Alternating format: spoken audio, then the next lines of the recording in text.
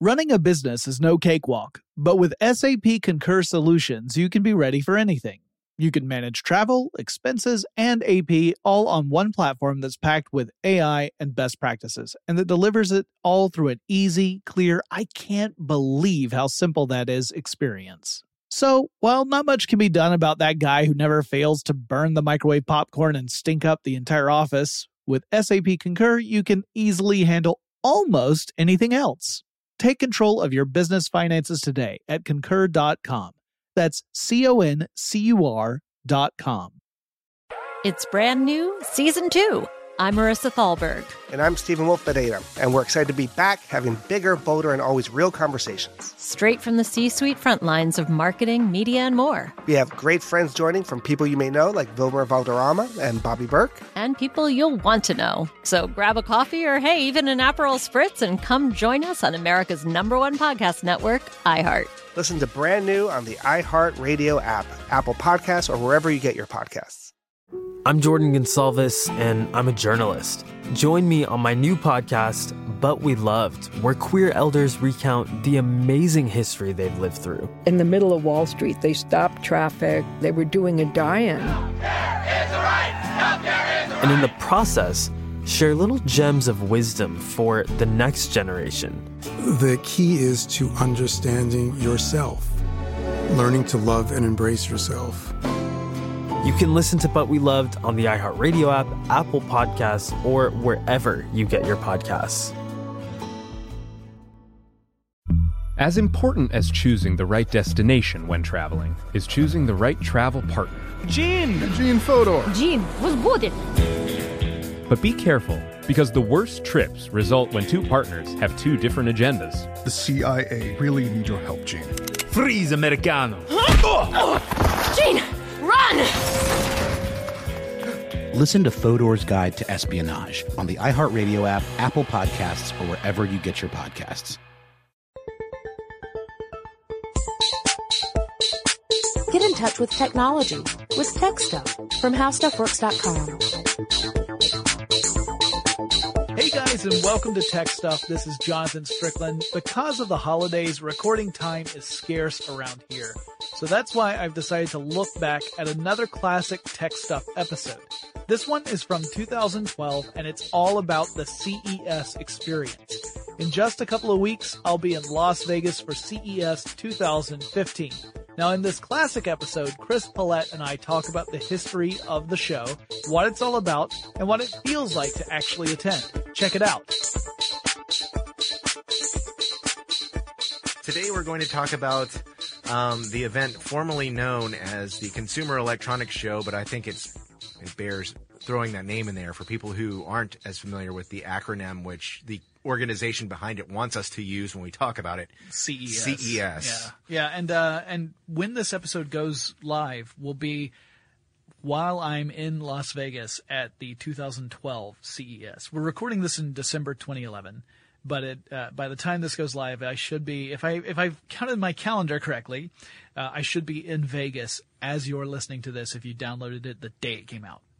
Right. So if you're listening to this right now and it's the second week of January, just remember Jonathan is in Las Vegas and is exhausted and crying. Yes, and I'm not. Ha ha. Right. Although he may be still crying. Yes, that's true. Because Chris does do that. But let's talk about the show, its background, and then I think we'll concentrate on that in the first half of our episode. And in the second half, this is one episode. It just the first section of our episode. In the second section of our episode, we'll talk about what the experience is like being at CES, because both of us have been. Yes. Thankfully, and in fact, we were both there at the most heavily attended CES ever. Yeah. The show, you may actually be familiar with it. Yeah, there are a lot of people. The organization behind CES, basically is right in thinking that a lot more people know about this show than they used to. Yeah, it's the Consumer Electronics Association that puts on the show. And that's an organization of around 2,000 companies that are in the consumer electronics industry. Mm-hmm. And these companies have formed this organization for many reasons. Part of it is the organization conducts a lot of market research to kind of find out what consumers are interested in, what the trends are going to be, so that companies can kind of get a jump on things and start developing products that are going to really appeal to people. It's always a challenge figuring out what people are going to be interested in and developing that, because most of these products have development cycles that last a couple of years. Mm-hmm. So more in some cases. Yeah. So to be able to identify what a trend is going to be, not tomorrow, but 2 years from tomorrow, is a huge challenge. So that's part of what the CEA does. They also have networking opportunities. Obviously you've got a lot of these really important folks in various major companies, and they all tend to know each other through organizations like the CEA. And it's also about education around things like legislation and regulation, because a lot of these industries do have legislation and regulation surrounding them. So it's important for companies to be aware of that and to know what is and isn't cricket before they go into developing a product. Well, sorry. But CES is their big, that's the thing everyone knows them for. Yes. Because CES is just, it's the public face of the organization, and really. it's become such a huge event, especially from its humble beginnings. Yes. But in essence, it's a trade show. Basically a big open floor with booths where companies are showing off their products, and there are representatives from the company, not necessarily company employees. Sometimes they're PR people that they've hired to talk about. Hired guns who come in, and they've got fact sheets about all the different products that they have all memorized, and they are happy to spout off. But if you ask them anything that's not on the fact sheet, then they give you an email. Here, take my card. Yeah. We'll get into what it's like. It's interesting to note that this, we're in a gadget-hungry world now. Yeah. We're in the 2000s. We're in the 21st century. Before that, it's like the 90s were kind of like that too. The 80s, we had the Walkman. We had the debut of the compact disc player, which we'll get into in a minute. Yep. We live in an electronics crazy world, but the show goes back a little before that to a time when there weren't 50 different things plugged into our walls in our living room, sucking down juice. There were this organization and this event dates back into the 1960s. Yeah, 1967 in New York City. That was the first CES. And back then, electronics consisted of one radio and a television that didn't work yet. Not true. No, that's totally, that was a complete, the 1967 part was true, but the rest was a lie. Right. I did find a Flickr set of photos from early CESs back in the late 60s. I didn't know that Flickr was around in 1967. That's amazing. The photos, however. Oh, right. Actually, you can upload old ones. It's interesting to see people lined up at the registration booth. Yeah. Where you can count them. Wearing suits and ties. Yes. Because they were members of the press and members of the trade show. And it was a trade show, so you dressed up. Yeah, it was wearing their fedoras. And none of them were platypi. Right. Anyway. Oh, there you are, Perry. So that first show, there were 200 exhibitors at that first show, and there were 17,500 people attending the show. And we should also point out that when we say people, 200 exhibitors. Yeah. Oh, if only. Yeah. I could go for half a day and I'd be done. 17,500 attendees, and the attendees were all industry related. It's not open to the public. Why? Yeah. Why would you want to go? Yes, because the idea.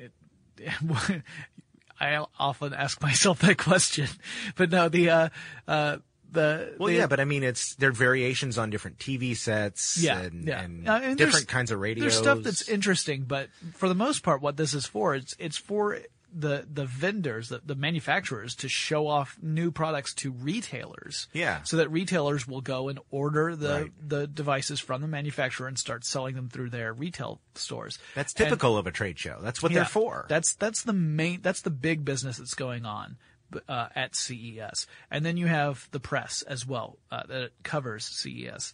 And I think back in 1967 there probably weren't any bloggers. No. But it was all journalists. And I'm assuming that a lot of them probably wouldn't have been interested in this, because this isn't as interesting to the reader in 1967, the general reader, right, as it would be today. Yeah. there did become kind of an interesting history at CES for new technologies to debut there, and we'll talk about those in a little bit. But when it first started, it was fairly modest, and it was not the only big trade show out there either. I mean, it's one of the ones that we hear about consistently today, but it's not the only one. It was actually a spin-off of another trade show, the Chicago Music Show. Really? Yep. Back in the day. Interesting. But and then you skip ahead by about a decade, unless you had specific things you wanted to talk about in the early history of CES. No, not necessarily. So I was thinking, like, back in around 1978, the CEA decided to try something new and hold actually 2 trade shows per year. Right. There was a winter and a summer. Right. And the winter one was always in Vegas. And the summer one for the first couple of decades was in Chicago. Yeah.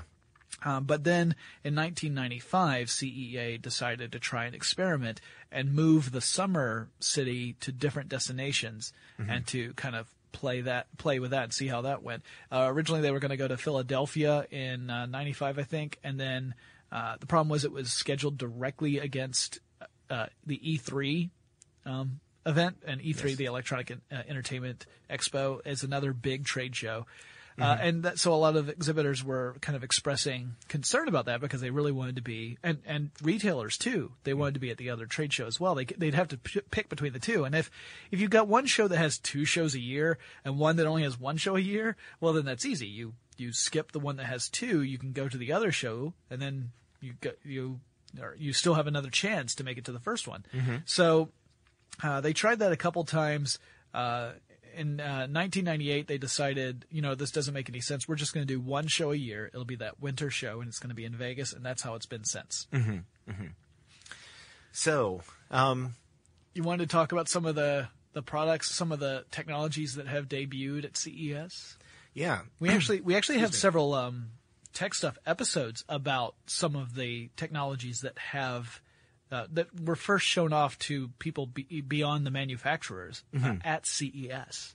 Yeah, and this is one of those things about the show. We were going to talk about what it's like to go to the show, but if you go to any of the booths, I mean, you're likely to see incremental changes in a product. The next version of a technology.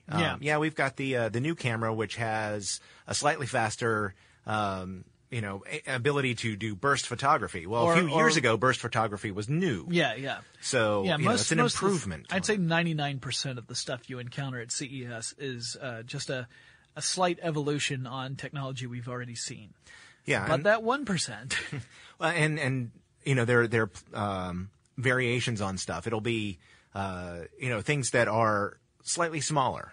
Than last year, or they come in different colors, or like a camera that incorporates a button so that you can share photos on social networking sites more readily. Yeah, that kind of stuff. Like a new feature that's in a pre-existing technology. Yeah, or we'll go to a press event, and we'll find out that the TVs are not any particularly larger or thinner than they were last year, but this time they're blue, because blue is the trendy color this year. Yeah. But you will find the stuff that is brand new and stuff that was previously unavailable to the public. Yeah. That will be, including, and my first device was 1970, that groundbreaking, and when I mean groundbreaking, it's because it was large and heavy, video cassette recorder.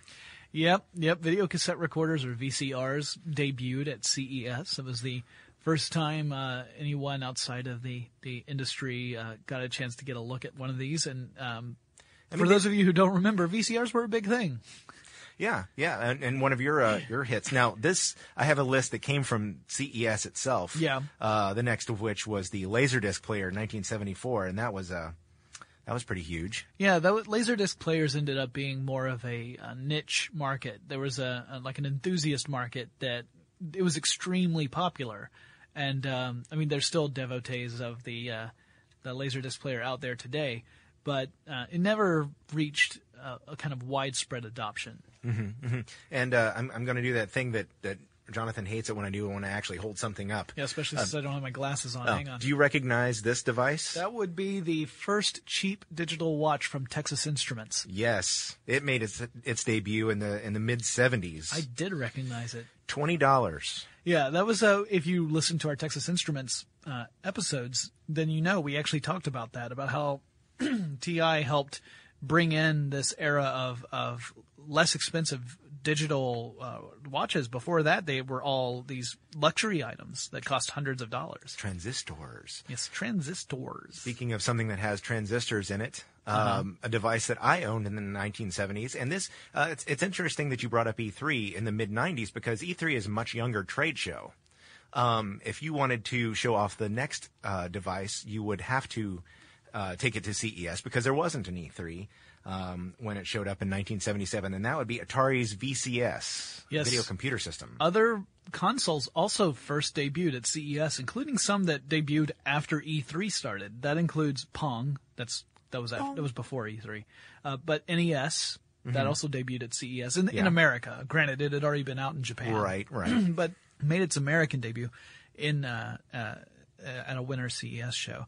And then also the Xbox. Yeah.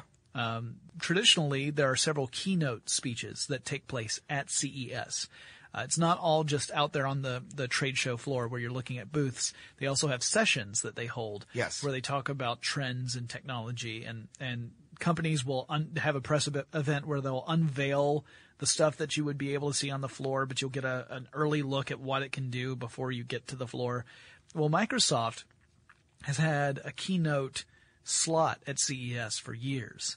And at one of these, they unveiled the Xbox. Yep. So that was, it wasn't an E3 thing. That was before Microsoft was big in games. Yeah, it was a pretty interesting announcement. That was a huge splash for Microsoft, because, Microsoft had been involved in games on the computer side, but not so much on the console side. So this was definitely a pretty big move, and it turned out to be a really successful one, which, it's nice to be able to say that about Microsoft. Yeah, you're right. I didn't mean to say that they weren't, because they had been releasing games for years, but not on the scale that the Xbox. Right. It was all computer based, like Microsoft Flight Simulator type stuff. Yeah. Yep. Running a business is no cakewalk. There is a ton to keep track of. Employees to keep happy, spending to control, travel to plan, and on top of it all, nobody knows exactly what the future holds.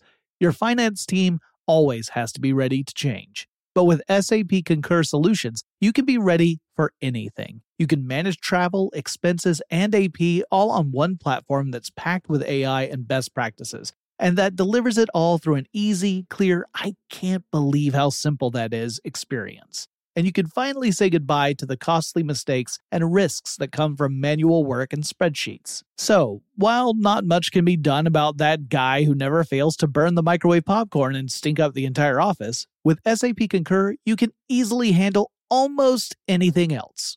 Take control of your business finances today at Concur.com. That's CONCUR.com. Something that makes me crazy is when people say, well, I had this career before, but it was a waste. And that's where the perspective shift comes, that it's not a waste, that everything you've done has built you to where you are now. This is She Pivots, the podcast where we explore the inspiring pivots women have made and dig deeper into the personal reasons behind them. Join me, Emily Tish Sussman, every Wednesday on She Pivots as I sit down with inspiring women like Misty Copeland, Brooke Shields, Vanessa Hudgens, and so many more. We dive into how these women made their pivot and their mindset shifts that happened as a result. It's a podcast about women, their stories, and how their pivot became their success. Listen to She Pivots on the iHeartRadio app, Apple Podcasts, or wherever you get your podcasts. Hey, I'm Jay Shetty, and I'm the host of On Purpose. On Purpose's mission is to create impactful conversations to help you become happier, healthier, and more healed. This week, I talked to Tiffany Haddish in a hilarious, deep, thoughtful interview where we dive into family trauma, grief, sobriety, love, and dating. You'll be laughing, crying, and have so many impactful takeaways after this interview. I had this, homie lover friend for a long time. He's very disrespectful to me, very kind of messed up to me. But in my mind, we could get married. We had the most beautiful babies. He handsome. I'm pretty. It would be so cool. He's smart and intellectual. I'm kind of smart, I think. It would be fun. We have the best conversations. We have fun. But then he would treat me like crap. Listen to On Purpose with Jay Shetty on the iHeartRadio app, Apple Podcast, or wherever you get your podcasts. Trust me, you won't want to miss this one. Every week on Talk Easy with Sam Fragoso, I invite an artist, writer, or politician to come to the table and speak from the heart in ways I imagine you haven't heard from them before. Some of my favorites are with Tom Hanks, Margaret Atwood, Questlove, Cate Blanchett, and Oscar Isaac.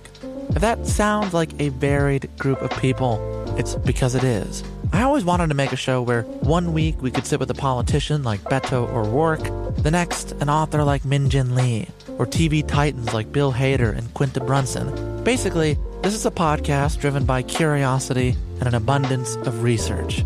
Conversations where people actually start to sound like people. In recent weeks, I sat with Dan Levy, Ava DuVernay, Benny Safdie, and the editor of The New Yorker, David Remnick. You can listen to Talk Easy with Sam Fragoso on the iHeartRadio app, Apple Podcasts, or wherever you get your podcasts. I hope to see you there. The other technologies that debuted at CES, you talked about laser discs and VCRs. Let's stay on that topic. 1981 was a big year. Yeah. Because that was when the camcorder and compact disc player were shown off. CDs. Yep. And then DVDs also debuted at CES, and as did Blu-ray. Yes. It also debuted at CES. Yep. Oh, and don't forget that earth-shattering announcement from Sony in 1993, the mini disc. Yeah. Very popular in other parts of the world. True. Not so much in the United States. High def TV here in the United States. Yep. Plasma TVs. All kinds of stuff. And of course, 3D HD TV in the 2009. Yeah. So let's talk a little bit about. First of all, let's talk about 2000. I've got one event in 2005. This was before we went, but in 2005 we have to talk about the embarrassing moment for Bill Gates.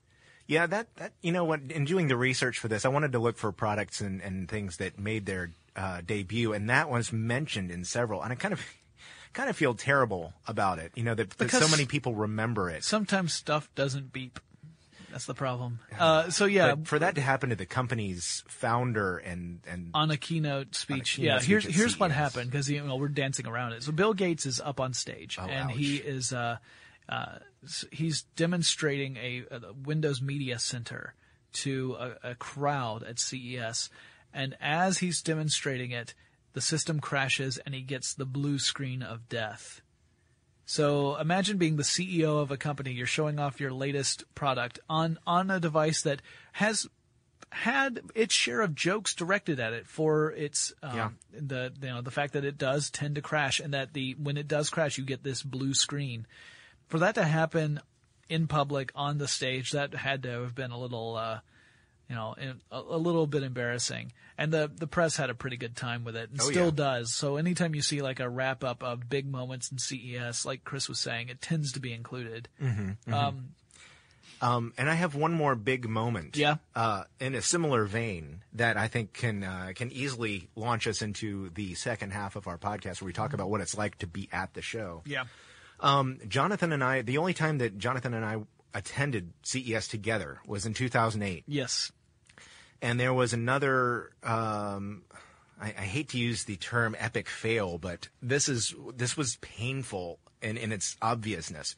I think I know what you're going for, but I want to hear it. We had an opportunity to be on the show floor early because we were members of the media. Yes. So we got a chance to kind of see. Now, most of the booths were kind of wrapped off so that you couldn't see it. But if you look at some of those old photo sets of old CESs, the booths were very bland. It would be a white booth with the name of the company written on it. Well, okay, it was black and white. So it looked like a white booth with the name of the company. Very, very sober in comparison with today's, where they have elaborate displays with speakers and all kinds of brilliant marketing materials. They and might 3D even bring displays like overlays of stuff so that the cubicle doesn't look like so that the cube doesn't look like a cube. It looks like something else. Sure. Yeah. And in some cases, you can't really see in it before they've started the show. Right. But in some cases, they can't hide what's going on. So we're walking around the show floor and getting an idea of what we're going to get an opportunity to see the next day. And on one side, we see Sony's enormous pirate ship. Yes. Of the Blu-ray display. Yeah. So they actually had this set essentially, and it was because of Pirates of the Caribbean. Mm-hmm. And they had this big pirate ship type set in the middle of their booth. Now some of these booths are small. Like some of them are only slightly larger than what you would find in an office cubicle. Yeah, I mean, their marketing dollars don't grow on trees for some companies, right? So because they are paying for square footage yes. at this event, and other ones, especially of course from the big companies, are enormous booths. Panasonic, Sony. This is taking place. Most of these booths are at the Las Vegas Convention Center, which has I think 3.5 million square feet of space. Yes, and in CES these days, it's not just one building. No, it's they also have in many other floors and some of the hotels. Yeah. But anyway, you were saying so the Blu-ray presence is there. Yes, Sony Blu-ray, and it was obvious. And then a couple rows over, it wasn't even that far. It was on the same show floor. Yeah, it was the. And this is again one of our very first podcasts that we did back when we were 5 minutes long. Yeah. HD DVD versus Blu-ray. Right. HD DVD was supposed to be at CES, and the week before CES, there was a big stink because Warner Brothers announced that it was going to be exclusively Blu-ray from that moment on. And that was one of the few big movie studios that had still been backing HD DVD. Yes. At that point, HD DVD, which that's from Toshiba, right? Yeah. Toshiba had decided to pull the HD DVD presence from CES rather than have to endure a week-long onslaught of questions about what are you going to do now. Yeah, and that was the thing. There were rumors that there was something going to happen with HD DVD. I guess in the weeks prior. Yeah. And then it happened right before. They had the set in place on the show floor, and it essentially never opened. Yeah. And we didn't know. We got the announcement while we were there. That they were going to do it, and then as we were there, they said, "Yeah, we're done." Yeah. So that was pretty much the end of HD DVD. I had that written down too. Yeah. That also was 2008 was a big year for CES. There were 141,000 attendees. Mm-hmm. So up from that 17,500 previously. Just a few more. Now, I actually wrote down a couple of just little facts about every year from 2008 to 2011 because we were, I attended all of those. By all means. Just a couple little notes. So you covered HD DVD, which was one of the notes I had for 2008. The number of attendees was another. And also, I have what CNET picked out as the best of CES for each of these years. Yeah. Because CNET is the official streaming partner of CES, or was for those years. And so CNET always holds an awards ceremony where what they do is their editors go and hit the floor and they all look at all the different tech out there, and then they get together and they decide what is the best thing on the floor. Mm-hmm. And I think you'll be interested to hear what won over some of these years because they're not all good stories. Okay, go ahead. So 2008 CNET Awards. This one's not bad. Is the Philips Eco TV. I remember Best in that. Show. Yeah. This was a 42-inch 1080p HD TV that had a lot of energy saving technology built into it because 2008, I think Chris can remember this too. 2008, I think, was the big trend was green technology. Absolutely in was. 2008. You can usually spot some pretty prevalent trends each year at CES too if you attend. We can talk a little bit about that as well.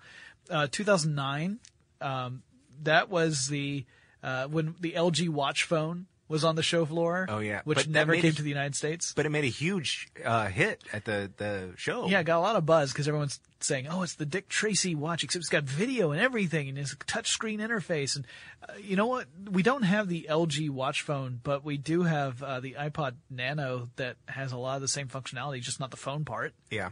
So that's kind of interesting. But what won that year? CNET's prize went to the Palm Pre. Oh, yes. Which is kind of sad. Yeah. So, just in short, Palm Pre from Palm never really took off. It very much impressed everyone. Everyone thought that it was going to be a real competitor to the iPhone. Yeah, that was basically the debut of their brand new operating system, WebOS. And then it just never got traction. It took about 6 months from CES before it even hit the market. And by then, the buzz had died down. Yeah. So it never really took off. HP ended up buying Palm. The Palm phones began to disappear. WebOS became a tablet-only thing. And then 2011 happened, and no one really was sure what was going to happen with WebOS because HP was saying, we're done with it. And then they're like, no, we're not done with it. So we don't know if we're done with it. And now they're saying, we're not done with it, and we're moving it to open source. So that's been the journey of WebOS since CES 2009. Ouch. Yeah, pretty crazy. And we did a whole episode on Palm, so you can listen to that if you want to know more about that company. 2010, the big thing I remember from 2010 is seeing Intel's Nehalem processor running. I had written an article about the Nehalem processor, and this time I got a chance to see it, and I was very much impressed. The big win for that year was Panasonic's 3D HD TV. Yeah. That's what CNET gave the award to. And of course, 3D television still has not really taken hold. It just hasn't really gained that much traction. There are a lot of televisions out there that have 3D built into them, but we have not seen 3D become a real powerhouse in home entertainment. Yeah, and actually, you're mentioning the Nehalem processor kind of reminded me too. A lot of the stuff on the show floor. I mean, we've had many people tell us that they think going to CES would be a whole lot of fun, and yeah, in some ways, getting the chance to see these gadgets and cool toys and all talk sorts to of some stuff. of the people behind it. Yeah, that part is kind of cool, but there's a lot of stuff where, I mean, looking at a motherboard with a Nehalem processor, I mean, what Intel does when they show that kind of thing off is they show a computer running stuff that, you know, they're talking about the optimization. But if you look at the processor, I mean, it's a chip. Yeah. So there's a lot of stuff there that's just, it's good and it's important and it's nice to have in your next computer. You know, oh man, look how fast that is. I'd like to have that. But you don't stay there all day and just marveling at it because it's the coolest thing ever. Yeah, we can talk about some of that. It is cool. We can talk about some of that also when we get into exciting. our personal experiences, because I've got a whole rant I could go off on. But not about Intel though. But they're expected to show a new processor this year, right? Ivy Bridge. Yeah, I saw Sandy Bridge last year, and again, that was very impressive. So that was something for 2011. TikTok. Last year being this year as we're recording it, but last year when you're listening to this, 2011, I saw Sandy Bridge, and that was very interesting. That was also, it was a big year for tablets and smartphones last year, 2011. Yep. The Motorola Atrix, which was the smartphone that could dock with a laptop-like docking device, and it could power that laptop. So you were actually using the smartphone's operating system, but in a laptop form factor. BlackBerry Playbook was there to play with. That was the first time I got my hands on one of those. Lots of different devices. CNET gave the award to the Motorola Zoom. Which again, just never really, I mean, it hasn't done terrible it's not a failure or anything in the market, but I don't think it ended up making as big a splash as we thought back when we were at CES. Yeah. And part of that is just, you know, that was sporting the new Honeycomb build of Android. Well, within that same year, we've seen Ice Cream Sandwich come out, or at least unveiled. Ice cream. Yeah. So, I mean, that's one of the issues with CES too, is that sometimes the stuff that you see at the show that you think is going to be like, oh my gosh, I can't wait for this to hit the market. It's going to be the next big thing. Some of it never comes to market, and some of it will come to market and then just fizzle. Let me get the one item that never came to market that just drove me crazy. I know what this one is. The Lenovo U1. I knew what that one was. Oh, the Lenovo U1, which was a notebook computer where you could detach the screen from the base of the computer and it would become a tablet. And it actually had 2 different operating systems. When it was a notebook computer, it was running Windows 7. The original build I saw, when you detach the screen, it would switch to a Linux-based operating system. The second time I saw it, which was CES, I can't remember if it was 2010 the first time or 2009. Anyway, the second time I saw it, they had switched the tablet operating system over to Android. And in both cases, they were hoping to aim for a summer release. And it never happened. There were some limited releases in China, but nothing in the United States. And this was the tablet device I really wanted, because I wanted something that I could use as a full computer, or I could detach the screen and use that as a tablet so that I could preload all the things I needed before detaching the tablet part, and then I'd have it to refer to on the tablet. That way, for all the heavy data processing type stuff or word processing, word entry kind of things, I could use a keyboard instead of a touchscreen device. And yeah, I'm still sad that never really came out. But yeah, let's talk about what it's like when you go to CES. We'll mostly be talking about it from the perspective of press, because that's what we are. We've never exhibited at CES. Yeah. So, well, it's I can say that it's if you're interested in gadgets, or you're a member of the media, the experience is not going to be terribly difficult, because you're going to want to see as much of the show as you can. Now, the show takes the better part of a week. Yep. And as I mentioned and Jonathan mentioned before, it's quite a lot of square footage in terms of show space. Yeah.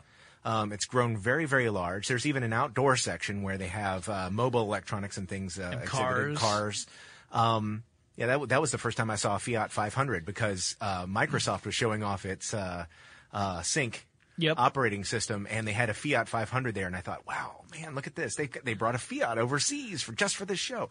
A lot of the audio exhibitors are in hotel suites in one of the nearby hotels, because you don't want to have to try and show off your high-end audio equipment on a show floor that's just clamoring with noise. Yeah. You need to have your own little area so that you've at least kind of blocked out most of the ambient noise, so people can really hear what your stuff can do. Yeah. To quote Dr. Seuss, the noise. Yeah. It's a loud environment. People are talking. There's media playing from pretty much everywhere. Yeah, at the central hall, you get there's usually a few. The one audio areas you'll hear the most are the car sets, like the audio stereo systems that go into cars. Those tend to actually be on the show floor. Yeah. And they tend to drown everything else out. I know that when Leo Laporte first got his This Week in Tech table set up over at CES, he was put directly across from an area where they had several of these exhibitors showing off these incredibly powerful stereo systems. And so through most of the twit footage of that first year, you hear doom, doom, doom, doom, doom, doom, doom, like in the background. And like people are shaking when they're sitting there at the table. It was pretty intense. Yeah, they even had in 2008 when we went, they even had marine electronics. They had boats going boom, boom. Yeah.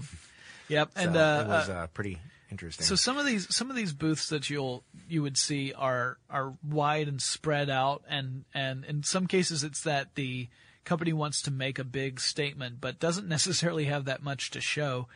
Sometimes it's that they need the space, like the Parrot drone. The first time I saw that, that's it's got 4 helicopter type blades. I've seen it called a quadricopter. Yeah, quadricopter. That's not bad. And you can control it through a mobile device. It used to just be iPhone, but they've expanded it a little bit since then. But that was really pretty cool, and it took up a lot of space. But it consistently drew crowds. Yeah. Taser tends to have its own space. Last year I saw them tasering people. That was kind of interesting. I bet that was a shock. Yeah, I bet it was. They got a real charge out of it. Running a business is no cakewalk. There is a ton to keep track of. Employees to keep happy, spending to control, travel to plan, and on top of it all, nobody knows exactly what the future holds. Your finance team always has to be ready to change. But with SAP Concur Solutions, you can be ready for anything. You can manage travel, expenses, and AP all on one platform that's packed with AI and best practices, and that delivers it all through an easy, clear, I can't believe how simple that is experience. And you can finally say goodbye to the costly mistakes and risks that come from manual work and spreadsheets. So, while not much can be done about that guy who never fails to burn the microwave popcorn and stink up the entire office, with SAP Concur, you can easily handle almost anything else. Take control of your business finances today at Concur.com. That's CONCUR.com. Something that makes me crazy is when people say, well, I had this career before, but it was a waste. And that's where the perspective shift comes, that it's not a waste, that everything you've done has built you to where you are now. This is She Pivots, the podcast where we explore the inspiring pivots women have made and dig deeper into the personal reasons behind them. Join me, Emily Tish Sussman, every Wednesday on She Pivots as I sit down with inspiring women like Misty Copeland, Brooke Shields, Vanessa Hudgens, and so many more. We dive into how these women made their pivot and their mindset shifts that happened as a result. It's a podcast about women, their stories, and how their pivot became their success. Listen to She Pivots on the iHeartRadio app, Apple Podcasts, or wherever you get your podcasts. Every week on Talk Easy with Sam Fragoso, I invite an artist, writer, or politician to come to the table and speak from the heart in ways I imagine you haven't heard from them before. Some of my favorites are with Tom Hanks, Margaret Atwood, Questlove, Cate Blanchett, and Oscar Isaac. If that sounds like a varied group of people, it's because it is. I always wanted to make a show where one week we could sit with a politician like Beto O'Rourke, the next an author like Min Jin Lee, or TV titans like Bill Hader and Quinta Brunson. Basically, this is a podcast driven by curiosity and an abundance of research. Conversations where people actually start to sound like people. In recent weeks, I sat with Dan Levy, Ava DuVernay, Benny Safdie, and the editor of The New Yorker, David Remnick. You can listen to Talk Easy with Sam Fragoso on the iHeartRadio app, Apple Podcasts, or wherever you get your podcasts. I hope to see you there. Hey, I'm Jay Shetty, and I'm the host of On Purpose. On Purpose's mission is to create impactful conversations to help you become happier, healthier, and more healed. This week, I talked to Tiffany Haddish in a hilarious, deep, thoughtful interview where we dive into family trauma, grief, sobriety, love, and dating. You'll be laughing, crying, and have so many impactful takeaways after this interview. I had this, homie lover friend for a long time. He's very disrespectful to me, very kind of messed up to me. But in my mind, we could get married. We had the most beautiful babies. He handsome. I'm pretty. It would be so cool. He's smart and intellectual. I'm kind of smart, I think. It would be fun. We have the best conversations. We have fun, but then he would treat me like crap. Listen to On Purpose with Jay Shetty on the iHeartRadio app, Apple Podcast, or wherever you get your podcasts. Trust me, you won't want to miss this one. For every booth that you see that has really cool tech in it, there are about 15 booths that have things like computer cases or smartphone cases or smartphone decals to put on, stuff that's accessories for things that you already own. So it's not as exciting. It's definitely stuff that people want. So that's why it's at the trade show, because retailers are going to be looking around to see what's available and say, oh, you know what? I want my store to carry this line of smartphone case because I think that would really move. Yeah.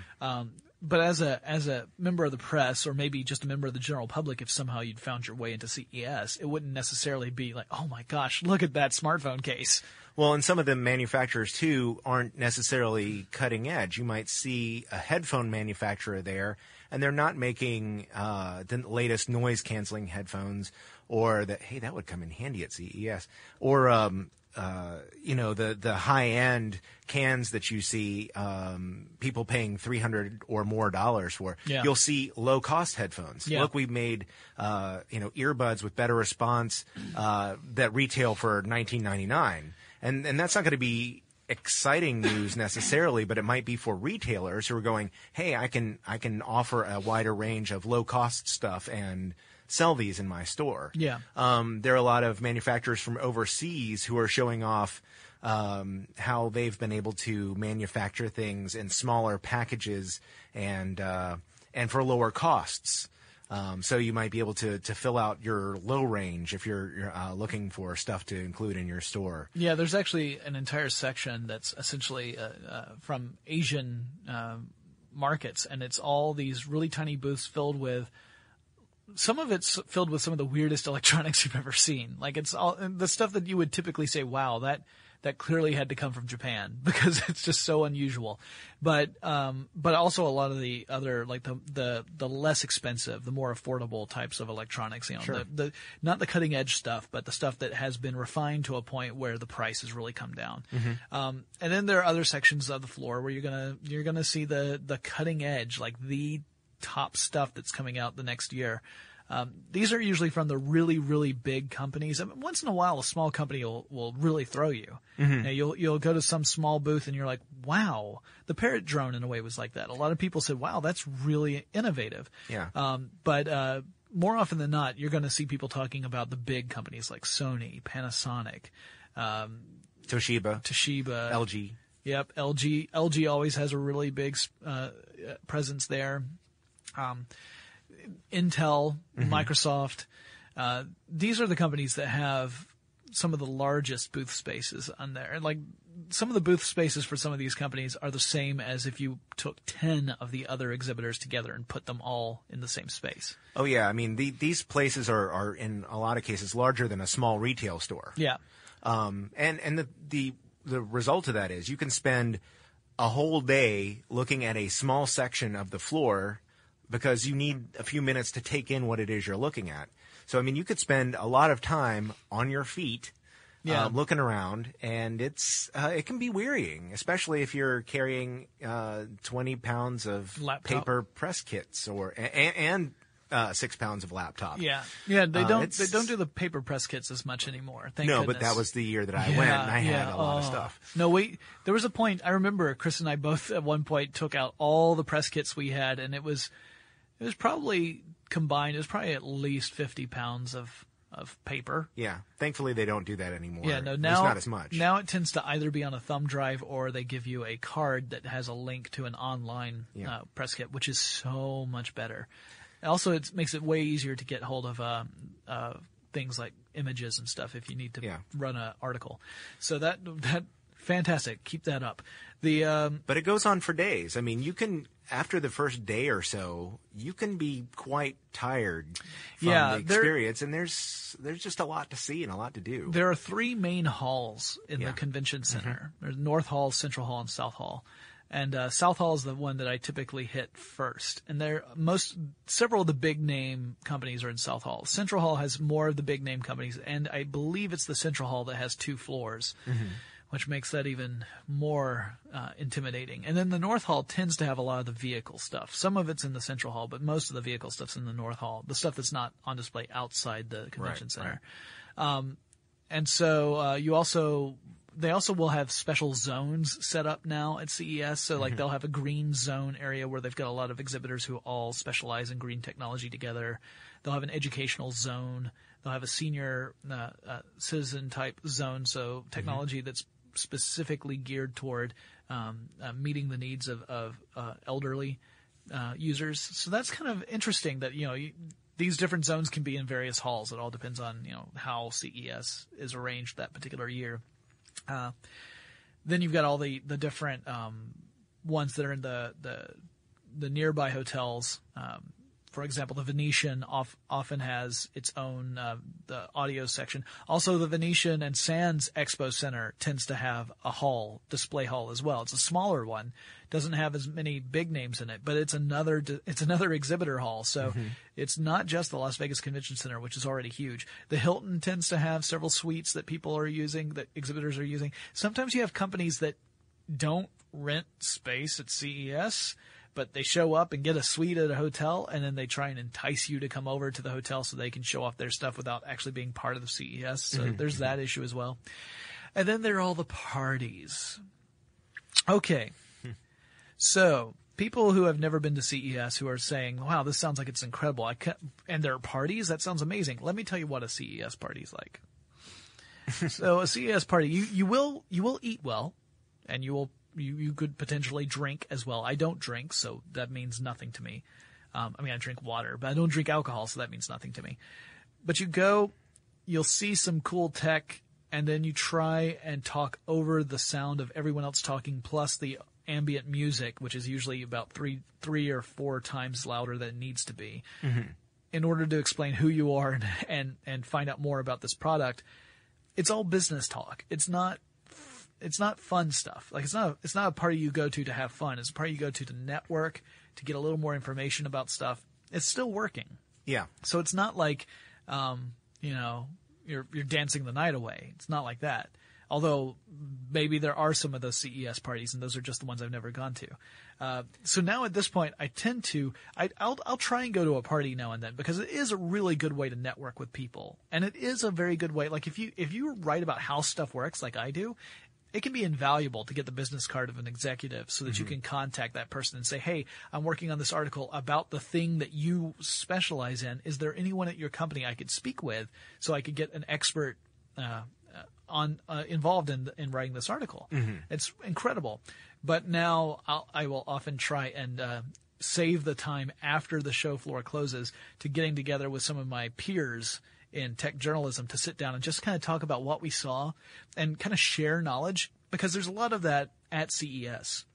It's nice. You don't see a lot of, at least in my experience, I don't see a lot of journalists kind of shutting themselves off from everyone else and not talking for fear of losing the scoop. It tends to be a lot of people sharing their information and kind of, figuring out what are the trends, what is it that we're seeing, what does this mean for the upcoming year, and that to me is fascinating. That's one of the parts that I like the most about CES. So sitting around in the old, what used to be the Star Trek experience at the Hilton with folks from the TWiT network or from Revision 3 or from CNET. That's fantastic. I love that. But it's not all fun and games, that's for sure. No, it's a lot of work. It is, and it is probably, it's one of the most physically tolling things I've had to do at How Stuff Works. It's, by the end of the day, you feel it. Yeah, and then you get up and do it again. Here's a hint for any of you who are doing CES for the first time this year. If you're listening to this, it might be too late. So if it's first time you're doing CES will be 2013. Here's what you need to know. If you plan on doing something after the show floor closes and you go back to your hotel room to set stuff down so that you can go back out, do not sit down and or lie down, because that's it. Yeah. You're not moving again. Yeah. I have made that mistake so many times. But those chairs and beds just look so comforting after you've been on your feet all day long. It's a very interesting trade show. I don't think it's as phenomenal or magical as outsiders seem to think it is. Yeah. But that's because I've covered it for 4 years now. So, if you were to experience it, the way I try and explain it to people is, if you're a journalist, imagine walking into the world's largest shopping mall, but every single store just sells electronics. And it's your job to go into every single store and look at every single shelf, at every single device, and then you're going to write up what the best was when you're done. And the problem is that 80 to 90% of the devices are, it's not that they're bad, they're just not interesting. Yeah. And you have to do this through the entire mall. That's not fun. But there are fun elements to it. When you do stumble across that thing that is debuting for the very first time at CES, there is a level of excitement there that is, it's hard. You can't dismiss that. That is pretty incredible to experience. Yeah. I hope you enjoyed that look back. Now, if you are at CES in 2015, you might actually see me there. Be sure to swing by the Sharp booth, where I'll be exploring how display technology has become so important in our lives. And as always, if you have a suggestion for a future episode, or you just want to write in and say hi, my address is techstuff@howstuffworks.com. You can also contact me on Facebook, Twitter, or Tumblr. I've got the handle TechStuffHSW. We'll talk to you again really soon. For more on this and thousands of other topics, visit howstuffworks.com.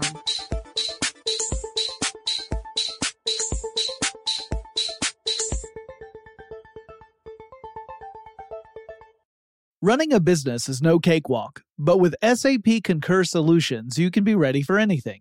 You can manage travel, expenses, and AP all on one platform that's packed with AI and best practices, and that delivers it all through an easy, clear, I can't believe how simple that is experience. So, while not much can be done about that guy who never fails to burn the microwave popcorn and stink up the entire office, with SAP Concur, you can easily handle almost anything else. Take control of your business finances today at Concur.com. That's CONCUR.com.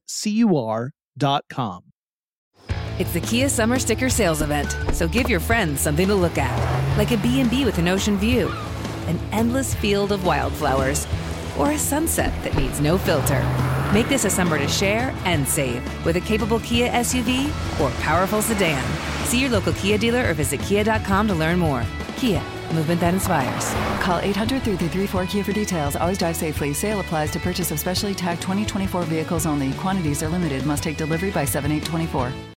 It's brand new, Season 2.